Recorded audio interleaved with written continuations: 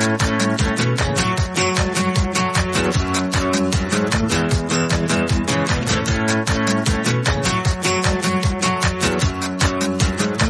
to the Books Applied podcast, presented by WSL Leadership. In this podcast, we talk about an awesome book and how to apply it to your work, sport, or life. I'm your host, Iggy Perillo. Thanks for joining me. On this episode, we'll be talking about the book Quit, The Power of Knowing When to Walk Away by Annie Duke. And I am talking today with my special guest, Natalie King. Natalie, can you introduce yourself a little bit to the audience? Yes, good. Hi, and thank you for welcoming me, and thank you for asking me to read the book, Quit. My name is Natalie, and I am the founder of Natalie King Coaching. I'm a confidence coach for those introverted business owners who find business noisy, overwhelming. And you and I, Iggy, we're both introverts, so we know what the outside world can sound like, feel like. And this is where I come in. I help them to navigate as an introvert and to use their introversion as their superpower. That is awesome. And you're right. We met through another online group, and I was like, Natalie, I know you love reading. We read this book. I want to talk about this book with you. And so I know that's how you came across this book. Had you heard of this book at all before I just blabbered on and on, chewed your ear off about it? I hadn't actually. You actually introduced me to the book. So good thing. Great. Well, you're welcome, and you're welcome, world, for that. I'm a fan of Annie Duke going back. I have previous episodes about some of her other books out there, and I'm curious. Yeah, what did you think, or what are your first impressions of the read? She started off using Mount Everest as one of her sort of examples. And I'm an avid fan of mountaineers, of mountain climbing. I've read stories of climbing mountains, of mountaineers, just experiences, especially Mount Everest. So she got me there. Right. She just already picked one of my favorite sort of topics. Mm-hmm. So on that, I had to like the book. Oh, great. And I don't know. And relatedly, she did start off with the story of Mount Everest, a very specific group climbing Mount Everest, which is the same group that John Krakauer wrote about in Into Thin Air. And so I knew the story of that group that she was talking about just from his book. And so she's like, you probably don't recognize these names, but you recognize these names. I'm like, well, I'm a nerd. I actually recognize those guys too. And she starts off with talking about this climb. And the short story is a lot of people died, and it was tremendously tragic. I think the late 90s, I believe, is when this happened, or mid 90s. I forget the exact year, to be honest. About 2008. Well, I have no idea. Apparently, I'm way off of my dates and times. Even better if it was 2008. And she was saying that we don't hear about these other two guys who are hiking up, and they decide, like, oh, we're at our cutoff time. We're going to quit. We're going to go back down. We're not actually going to summit the mountain, even though it's really like within sight. We could make it there. It's our cutoff time. We're turning back. And they survived. And tons of the other people in that same expedition group perished that day. Basically, they like, oh, it's my turnaround time, but I'm going to make it to the summit anyways. It's so close. I'll just go a little further. They meet up, they basically make it to the summit and then don't have the time or the energy or the oxygen, like all three combined, to make it back down safely. And the night falls.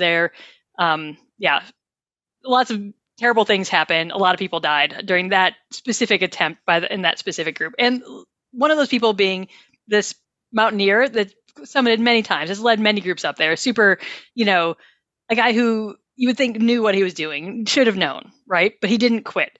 And I think that is the setup for this book, which is beautiful because she's talking about it's okay to quit. Like the big story, the big takeaway of this whole book is sometimes, basically more often than you think, quitting is the right choice. And this is like an obvious example. Like you could quit and not make it to the summit of Mount Everest, or you keep pushing, make it to the summit, and you die off in the process. I like how she really introduced quitting as a concept, as an idea. And she did pick one of my favorite sort of visuals or topics. But it really made sense because if I had read that story that she explained in the book let's say a few weeks ago, I would have like, dang, I mean, that's just, the summit's just there. Just, pull up your socks, get on with it, perseverance, grit. But when she explained it, I was like, this is an idea I've never actually thought about. I've not looked into it. This is making sense. And whether it made sense because it was a good idea or whether it made sense, and I'm talking about in my own brain, because she used mountaineering and Mount Everest as the first example, I think that sort of piqued my interest. That got me really thinking. And for me, it was that story that got me really being open to the idea of quit. As maybe she picked something else, I might have like, well, and argued my way through the whole book. Mm-hmm. Because I knew we were coming on this podcast, so therefore I had to finish the book. So I would have argued my way through the whole book. Pressure, yes. But because of that story and the way she explained it, it made me more open to the idea, which then, of course, left me more open to reading the rest of the book and having it, looking into it and being open and thinking about what she is saying. Mm-hmm. Did I just make sense there? Yeah, absolutely.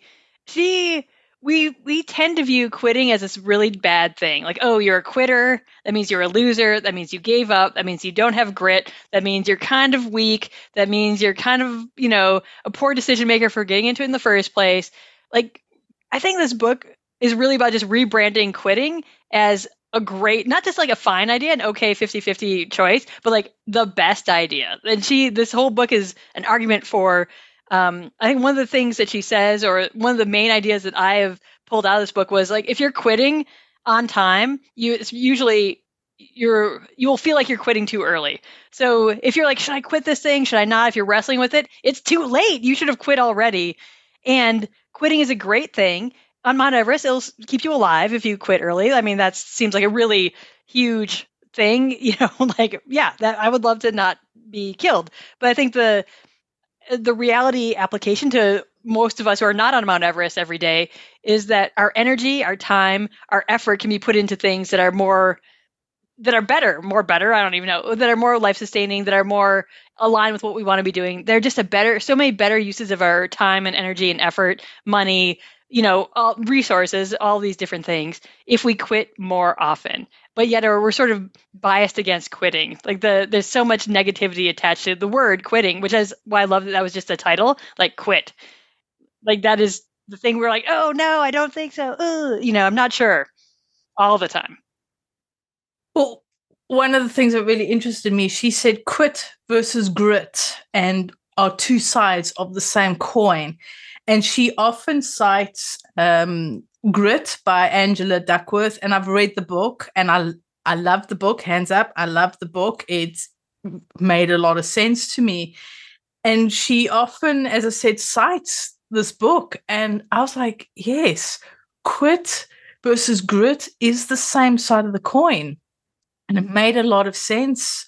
And that got me thinking and really thinking about, when do we quit? Why is quitting such, as you mentioned, this, you're a loser, you're a failure, and how do we start to know when to quit? That also seems to be a huge thing is when do we quit?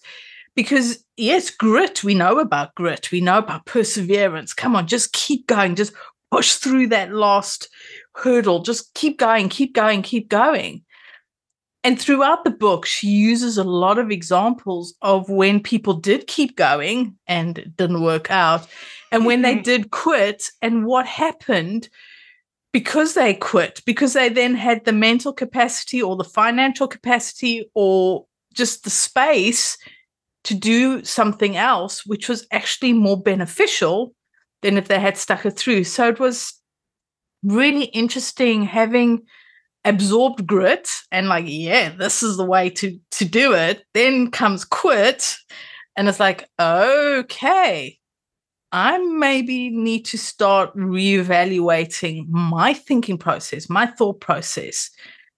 and even maybe the way that I'm working with my clients.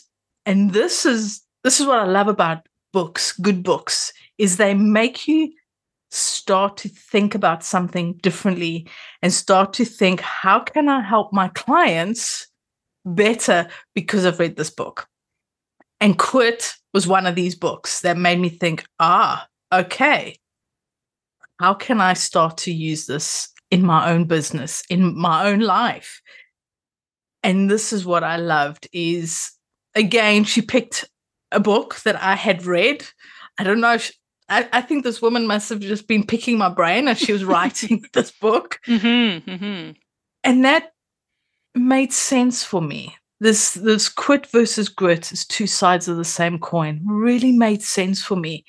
Not straight away, but the more she brought it into the book, the more she talked about it, I was like, wow, I get it. I get it. Yes. Yeah, she really has to. This book is one long argument just about that, basically, but it takes a while because we are so conditioned to not quit. She says at one point, anytime you stick with something when there are better options, that's when you're slowing your progress. Like we stick to things. We have that idea that grit is good no matter what. Grit is not good no matter what. And quitting is better much more often than we think. Annie Duke's background was a professional poker player, right? And she talks about this, that the best poker players quit most of the time. That is how you become. That's the difference between a good poker player and a great poker player. They quit so much more often. They fold. Essentially, you get dealt out the cards, you take a look, you're like, nope, I'm out. Way more often. She's like 70, 80% of the time, a pro, like a really good poker player will quit, literally fold. Meanwhile, like your average, whatever, hobbyist will quit only half the time and they lose all their money and they're out so much sooner. And so she comes from this background, which is fascinating to me, of professional poker playing, but also psychology and decision making. And so then this is the point. The tricky part of the book is like, cool, but how do I know when to quit? How do I make that decision? What am I actually looking for? What are the criteria? We can overthink that to no end. And all the time we spend overthinking is really just energy wasted on thinking about something we should have already done, which I love. Like this, the simplified heuristic is, if you're worrying, if you think you should quit or not, you should have already quit. I'm like, oh, well, that makes it easy. If I'm like, should I not quit that thing? Should I do that thing? Should I not do that thing? Should I quit this? It's not working, but maybe it'll work later. She's like, if you're even in that state, it's too late. You should have quit already. Your energy wasted on decision making is still energy wasted. Like, so not that as soon as you get the vibe, like I should give up now, like anything time something gets hard. And I think that's a beautiful part of what you were saying. The grit and quit have to coincide together. You have to stick with things enough to know a little bit that this is not working. If you stick with something for a second and you hit one bump in the road and you're like, I quit. Like, that's not what she's saying. She's not saying quit at the first challenge, the first bump in the road, the first, snowflake on Mount Everest. Like, no, you're there to do something hard. There are challenging things out there that are totally worth doing. And perseverance is worth doing. But perseverance isn't worth doing to the point where your energy is being wasted, your goals aren't going to be accomplished, or you could be doing something better, more effectively. And how to make that decision is, I think, this other beautiful part. There's like, yeah, you should quit more often. Then like how to know when to quit is the underlying piece of that, and throughout the whole book. And the nice thing is she's not derogatory towards grit. She doesn't put grit down. She just says there's another option. Same sides to the same coin, two sides to the same coin. And what you were talking about was the kill criteria. Quite like that I found was interesting. And she talks about it when she talks about this Mount Everest story, is the turnaround time. And the kill criteria is, when you're planning a project or starting a business or starting a hobby or whatever it is that we're starting, we always think about the energy we're going to need or the perseverance or to keep going. But she says, plan your kill criteria, your quitting. If X, Y, and Z doesn't line up, that's when I'll quit. Or if so-and-so happens, then I'll quit. And she said, by putting that into place, it's almost like making that part of your goal plan. Part of your plan of moving forward is having this kill criteria, or what is called on Mount Everest, is the turnaround time. And this is where she says in the beginning of the book is they were given by their guide, they were given this turnaround time, which I think was like 1 p.m. in the afternoon. If by that time they hadn't reached the summit, they were to turn around, because it would mean that they would not be able to make the summit and come back down. And the sad thing is that this guide who gave these three, or his whole team, this turnaround time, he went on this same expedition, he went to the summit and did not follow his own turnaround time that he had given, and therefore he died on the summit. But these three looked, and they, as she says in the book, they had a little bit of an argument. Well, the summit's just there, let's go, and it was like, no, we've been given this turnaround time. It's now time to turn around. And this is that kill criteria. Know in advance what's your turnaround time, what's your kill criteria, when are you going to quit, what's going to make that decision to quit. Because if these three climbers had to decide, looking at the summit, almost being able to touch it, and then think, oh yeah, I think we should quit, that wouldn't have happened. But because they had it already at base camp, you get, by this time, if you're not on the summit, turn around. And they had planned it in, that they knew now's our turnaround time. There's no way they would have made that turnaround decision at 1 o'clock in the afternoon, when they could almost taste the summit. And they would have been, chances are, they would have been part of the statistics of somebody who's died on Mount Everest, instead of coming down the mountain and nobody knowing who they are, because they survived. Right. And I think this is where she says, plan your quitting time. Plan, when are you going to quit? And it took me about 3/4 of the book to go, okay, this sounds like it makes sense. This actually is good advice. Yeah. Well, and she's very particular about planning it before you get going. Like, they planned it when they're in base camp, hanging out, super comfortable, everything's chill for them. That's when they made this whole turnaround time, the plan for that. Because, I mean, she pretty much goes into, like, once you get going, your inertia is to keep going, because we're like, grit, grit, grit. And so once you keep going, you are more likely to continue onward. You're like, well, we tell ourselves these stories like, well, I've already gotten this far. Like, well, it's so close. Well, like, we try to justify keeping going, when in reality, we need that firm plan made when we're not stressed, and basically made in a sort of like the cool brain state, versus like, oh wait, now things are happening, things are changing, the weather's coming, whatever it is, not, it's this time of day essentially was for these folks. But I'm sure there were also kill criteria around weather, around, if their oxygen ran out. Like, I'm sure there were other things and injuries, stuff like that makes sense. But for them, they were all geared up for everything else. So it was just the time of day. And so to be out there in good conditions, everything else is going fine. They had to have that set up in advance so that their brain could like latch onto it and be like, and you were saying exactly the same. They still had a debate about it. Like, well, we could, like, well, and you're right. There were 3 of them there, so they could hash it out a little bit and then turn back and keep going. So yeah, these 3 folks that no one tells the story of people who made it mostly up Mount Everest, right? But we tell a lot of stories of people who died and who didn't make it, and who, basically the poor decisions. I've listened to an interview with Annie Duke, and someone asked her, like, well, do you think you and Angela Duckworth would have a debate? And she's like, actually, no, we agree.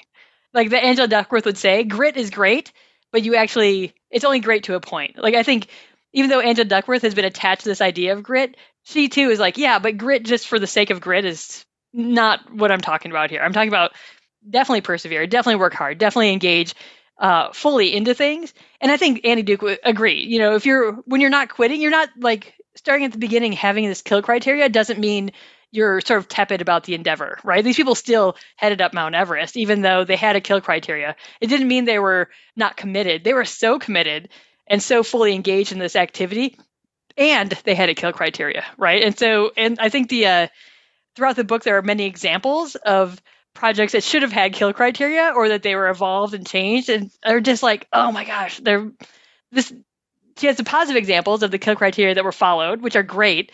And like this person starts this game and the game doesn't get enough people in, so he cuts the whole thing. People are like, wait, but we were just like getting momentum. And he's like, absolutely not. Like this is not enough momentum. It's not sustainable. And on the flip side, giant infrastructure projects like the high-speed rail in California that are like, no problem, we're going to keep going, keep going, keep going. Like, wait, we're going to fund it better. And she's like, oh no, like we have not solved these major problems already. And so like that project in particular, oh, she introduces the monkey in the pedestal. Do you remember that part of the book? Yeah. Yeah, that was really made sense, and this project, like you said, was supposed to be completed, I think, in 2010, and it's still going. They've just made railways from nowhere to nowhere, and it's just this just pure waste. And again, it has this mentality of, yeah, but we've gone this far, we've spent this amount of money, which was, I think, it's quadrupled the original budget. And I did love the idea of the monkeys and the pedestal, because the idea is you've got to, can you teach a monkey to juggle fire while standing on the pedestal? And if you can do that, then build your pedestal, because pedestal is basically the easy part.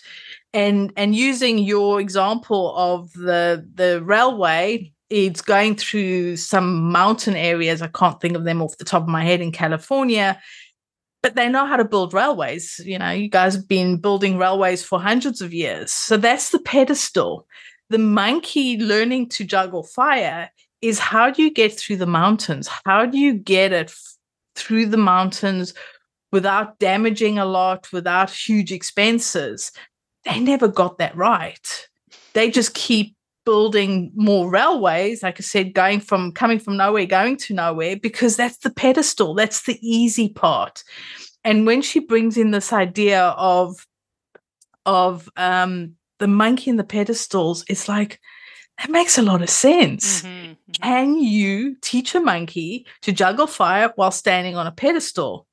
If you can do that, and that can be your marketing, that could be your sales, that could be how to put a railway through this mountain pass, that could be anything.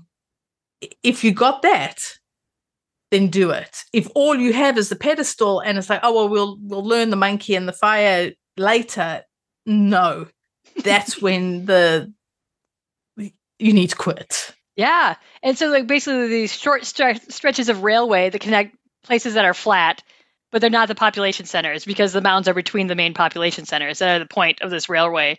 And they're, because it's a high-speed rail, like we have trains that go through mountains, but not high-speed rail that goes through mountains, essentially. And so they haven't sorted that out. And I think they also don't have the right of way to cross all these different people's property, because there are different property owners. You know, in California, you can imagine people own the property, private property owners. And so without sorting out the right of ways for the property ownership to cross land or how to get over the mountains, they are still building little flat stretches of railway between tiny towns or other places that are not population centers, because we've gotten this far. And I think it would be very hard to quit. It would be very unpopular, right? And I think that's what she's saying, that suddenly there's this inertia. Who wants to be the governor that says we're cutting this, railway project? And people are like, but it's almost done. Like, there's people on one side saying we've come so far, we've invested so much, we can do this, we can do this, we can do that. Like there's so much optimism and people selling an idea, but the practical matter of it is that they haven't solved these very tricky parts. And it's been, 15 extra years and perhaps billions extra dollars, and it's still not done. And I don't think that there's a great solution to how it's going to get done either. Like there are these insurmountable problems and I think it's tricky though, right? Because you want to show people like, oh, here's this idea, we can do pieces of it. Like, let's look. Like, it'll build interest. It'll build, funders. Funders will jump on board if we show that we can do pieces of this. And you're like, yeah, that makes sense. But like the pieces you can't do are the actual pieces that will get it done. To show that you can. And I think we do this when we make decisions. Like, oh, I know how to do this piece. I know how to do that piece. I kind of don't know how to do this bigger part that's just, I don't even know, like, that's out there, but I'm going to start with the easy things and get some momentum going. Like, she's like, nope, bad idea. Like getting momentum going with the easy things when there's this very this like project stopper down the road that you need to figure out before you can get it done. I think she would say quit before you start, obviously, is part of it. But once you get going and realize this, you're better off quitting earlier, quitting $1 billion ago, quitting 10 years ago, and solving those problems, in a lab, in property ownership, in right of ways, whatever it is, before you start investing money in again. I think there are ways to, you don't have to start building a train tracks to figure out if you can build a bridge. Like you can figure out how to build a bridge and then build your train tracks later, right? I think she's basically that idea of like, get your monkey, teach it how to juggle fire, then build your pedestal, then go back to the easy things you already know how to do. You know how to build railway tracks, you know how to lay tracks across the land. Like that's the easy part. But by doing the easy part, we are setting ourselves up to make it harder to quit fundamentally down the road. And this was they knew the monkey. They knew what the monkey was, which was these mountain passes that you had to send the train through. But they didn't look at that first. They just thought, well, we can do the train tracks and we'll look at it later, not solving that problem first and then going. And one of the really great examples that she used of somebody who did quit, because quite often when you think about quitting is, but investors have invested so much money, I've put so much time in, people are relying on me, and there's a lot of pressure to keep going. And she used an example of a climber. He's a free climber, or solo climber, I think it's what they call it. They climb cliff faces with no ropes. I'm like, are you nuts? But anyway, and on a side note, I actually watched his movie. Yeah, Alex Honnold. It's really worth watching. It's very cool. Free climbers don't often have people for videoing them as they're doing it because they do need that concentration. He spent 3 years training, or was it 2 years training? And he got up to a certain point and it was like, nope, I'm done. And he came back down. And he had friends that committed to it. They were there filming. They had planned this. There was a lot of people involved with this. And he was like, I'm done, regardless of, friends who were hanging on ropes with cameras and all sorts. And he did the same climb. He did it a year later. And he got to the top. But in that situation, it really made you think about quitting, because he could have pushed on, but he was climbing El Cap, I think it's called in Yellowstone or Yosemite. Or Yosemite, yeah. El Capitan in Yosemite, yes. Yes, so it's a serious climb. If you tired halfway or you cramp up, that's it, you're done. Literally, you finished, life over. But he just realized he needed to quit for his own safety. He needed to quit.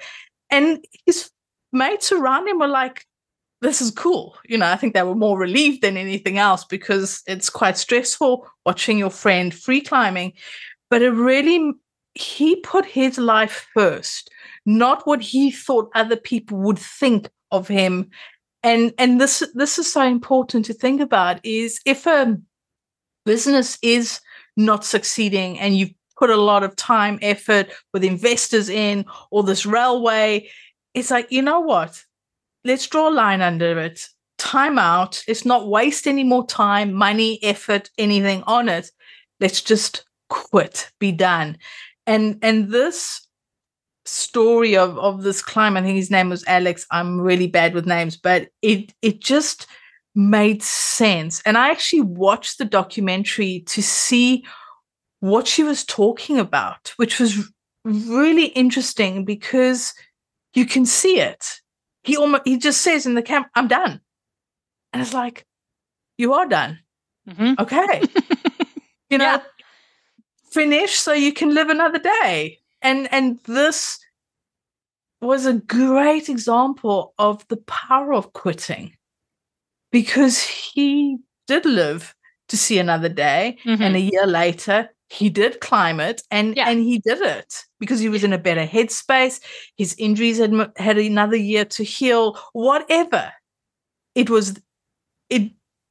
did it. Yeah. So that quitting enabled him to get to El Cap.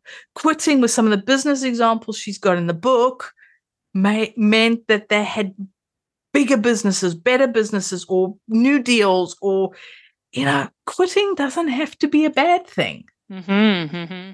it can be a good thing. Yeah. And she would say it is a better thing than you think. Is quitting. It is often the right thing. And we are biased against it. We don't have these criteria. She talks about adding, as you have goals, we're very into goal setting. We're very into accomplishment, aiming for those, for having these benchmarks. And she says to add the word unless to all your goals to put in some flexibility. Like, oh, I'm going to blah, blah, blah, blah, blah, unless. Like whatever follows after that, unless are your kill criteria or your things to look at, right, more closely. Like unless I'm making, I have this many clients, unless I have generated this much income, unless I have figured out a way to get through the mountains, unless I'm feeling good when I get to this point on, on LCAP, like whatever it is, that unless automatically makes your brain a little more flexible. And I think that's the other thing that she's fighting is this sort of rigid mindset around, well, I have a goal, I'm going to get it done. I'm going to grit and persevere. Like there's without adding this idea of unless blah, blah, blah, blah, blah, unless something else is true to even our goals, we are setting ourselves up to waste a lot of time and energy, to keep climbing when we're too tired, to do all these different things, to waste a lot of money, to waste a lot of effort or resources of various sorts. And so I love that it's like a very simple way to look at, to add quitting, the positive sides of quitting. Like it's even hard for me to say, like to add quitting to your goals. Like, oh, that sounds weird, but to add the positive aspects of when to quit into our simple goals, whatever we have, business, personal, sport goals, whatever they are, unless adding that word unless suddenly frees your brain to think a little more dynamically. And that helps us be better decision makers down the road. And that's one thing she does say. She says quitting is a skill. And I think when something's a skill, it's learnable. And she says quitting is a skill because it's part of decision making. And that's what I really loved is we can learn to quit. We can learn to create these kill criterias or the turnaround times or just make it part of our decision making. And this was one thing that was great about this book because you can come away with thinking, I can do this. I can learn this. I can factor this into my planning, into my goals, into whatever it is. It's something that you can do. It's not something that's almost like, oh my God, I'm never going to be able to do that. Like I said, I love reading mountaineer books. Doesn't mean I'm going to go off and climb a mountain. I know my level of fitness. But with this, I'm like, I've read the book. I can do this. I can factor in quitting. I can look into it and not be like that guide on the summit of Mount Everest and not having that turnaround time and be more like Alex is just quit because my life could depend on it. Most probably not literally, but figuratively or just mentally. And it's doable. It's a skill. And that's what I love is that we can do it. We can quit better. We can quit earlier. We can quit more often. And we will be happier. We'll be more productive. We'll be more fulfilled because of it, I think is the best part. And she does say you can also quit the status quo, which I love it as a twist in there. It's not just like, oh, I'm quitting that goal. I'm quitting that mountain peak. I'm quitting that, that business. Oh, I can quit the status quo also. We still get stuck into these inertia and our energy toward building all those pedestals within a personal relationship or building, all these like putting effort into projects or people or different, literally any aspect of our lives that you can think of. We can put effort and energy into it that is wasted if we don't quit it, if we don't quit and do something better. And so, yeah, I think there are a lot more things that we can quit a lot more frequently, a lot sooner. I think, and for me, that was a big takeaway of this book. Quit more things, quit more often. And this doesn't even get to the people who feel like they say yes to everything too much. This is just like, no, just whatever you're doing, quit it. Like also don't say yes to too much, sort of a different side note. But I think the idea that quitting makes us happier. And so if that's the only takeaway from this book that I'm getting, I'm like, great, I can quit more often. I can quit more things. I can, direct my energy better. Fundamentally, it's about directing your energy and your resources, your time, you're meant to, to the right things. You have to go to know sometimes and explore. And she talks about this explorer mindset and checking things out and seeing how it goes. All for that.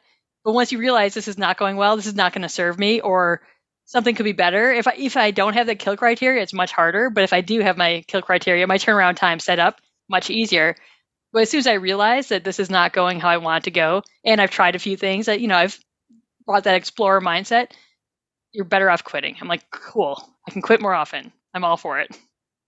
And there's always a relationship that you can quit, or a job you need to quit, and the business, and this is what I really loved. And one of the things that got me was the quit versus grit as the two sides of the same coin. Obviously, her stories and the, when to quit and not allowing outside influences to keep you going, the turnaround time. But one thing that really loved is, and I'm going to call myself a poltroon from now on. And poltroon is an old ancient word, and she brings that into the beginning of her book. She introduces poltroon, and poltroon is a synonym for quitter.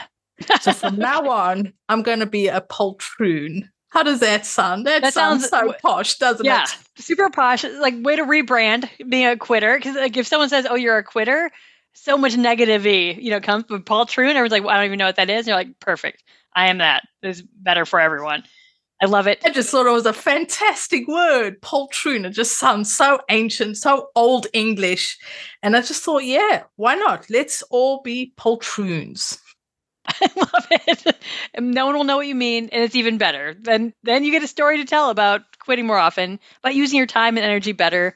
Yeah, I've really enjoyed this book, and I thank you so much, Natalie, for being persuaded. It was an easy sell, I'd have to say, but for being persuaded to read it and coming in to chat with me about it today. I really appreciate you coming in. Oh, no, thank you. And I really appreciate you introducing me to this author. I've never heard of her before. And for introducing me to the book. It's been of great value to me. So thank you for that. And thank you for inviting me to come and share what I've got from the book. You bet. Thanks so much. Have a great afternoon.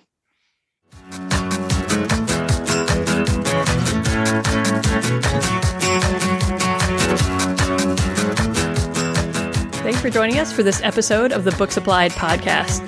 I hope you enjoyed getting to know a new book and learning how to apply its ideas to make your work, sport, or life a little bit more awesome. For more leadership education-related content, including conflict management checklists, invitations to a fun free lunch that happens monthly, upcoming classes, webinars, and mastermind groups, please head over to wslleadership.com. Thanks, and have a great day.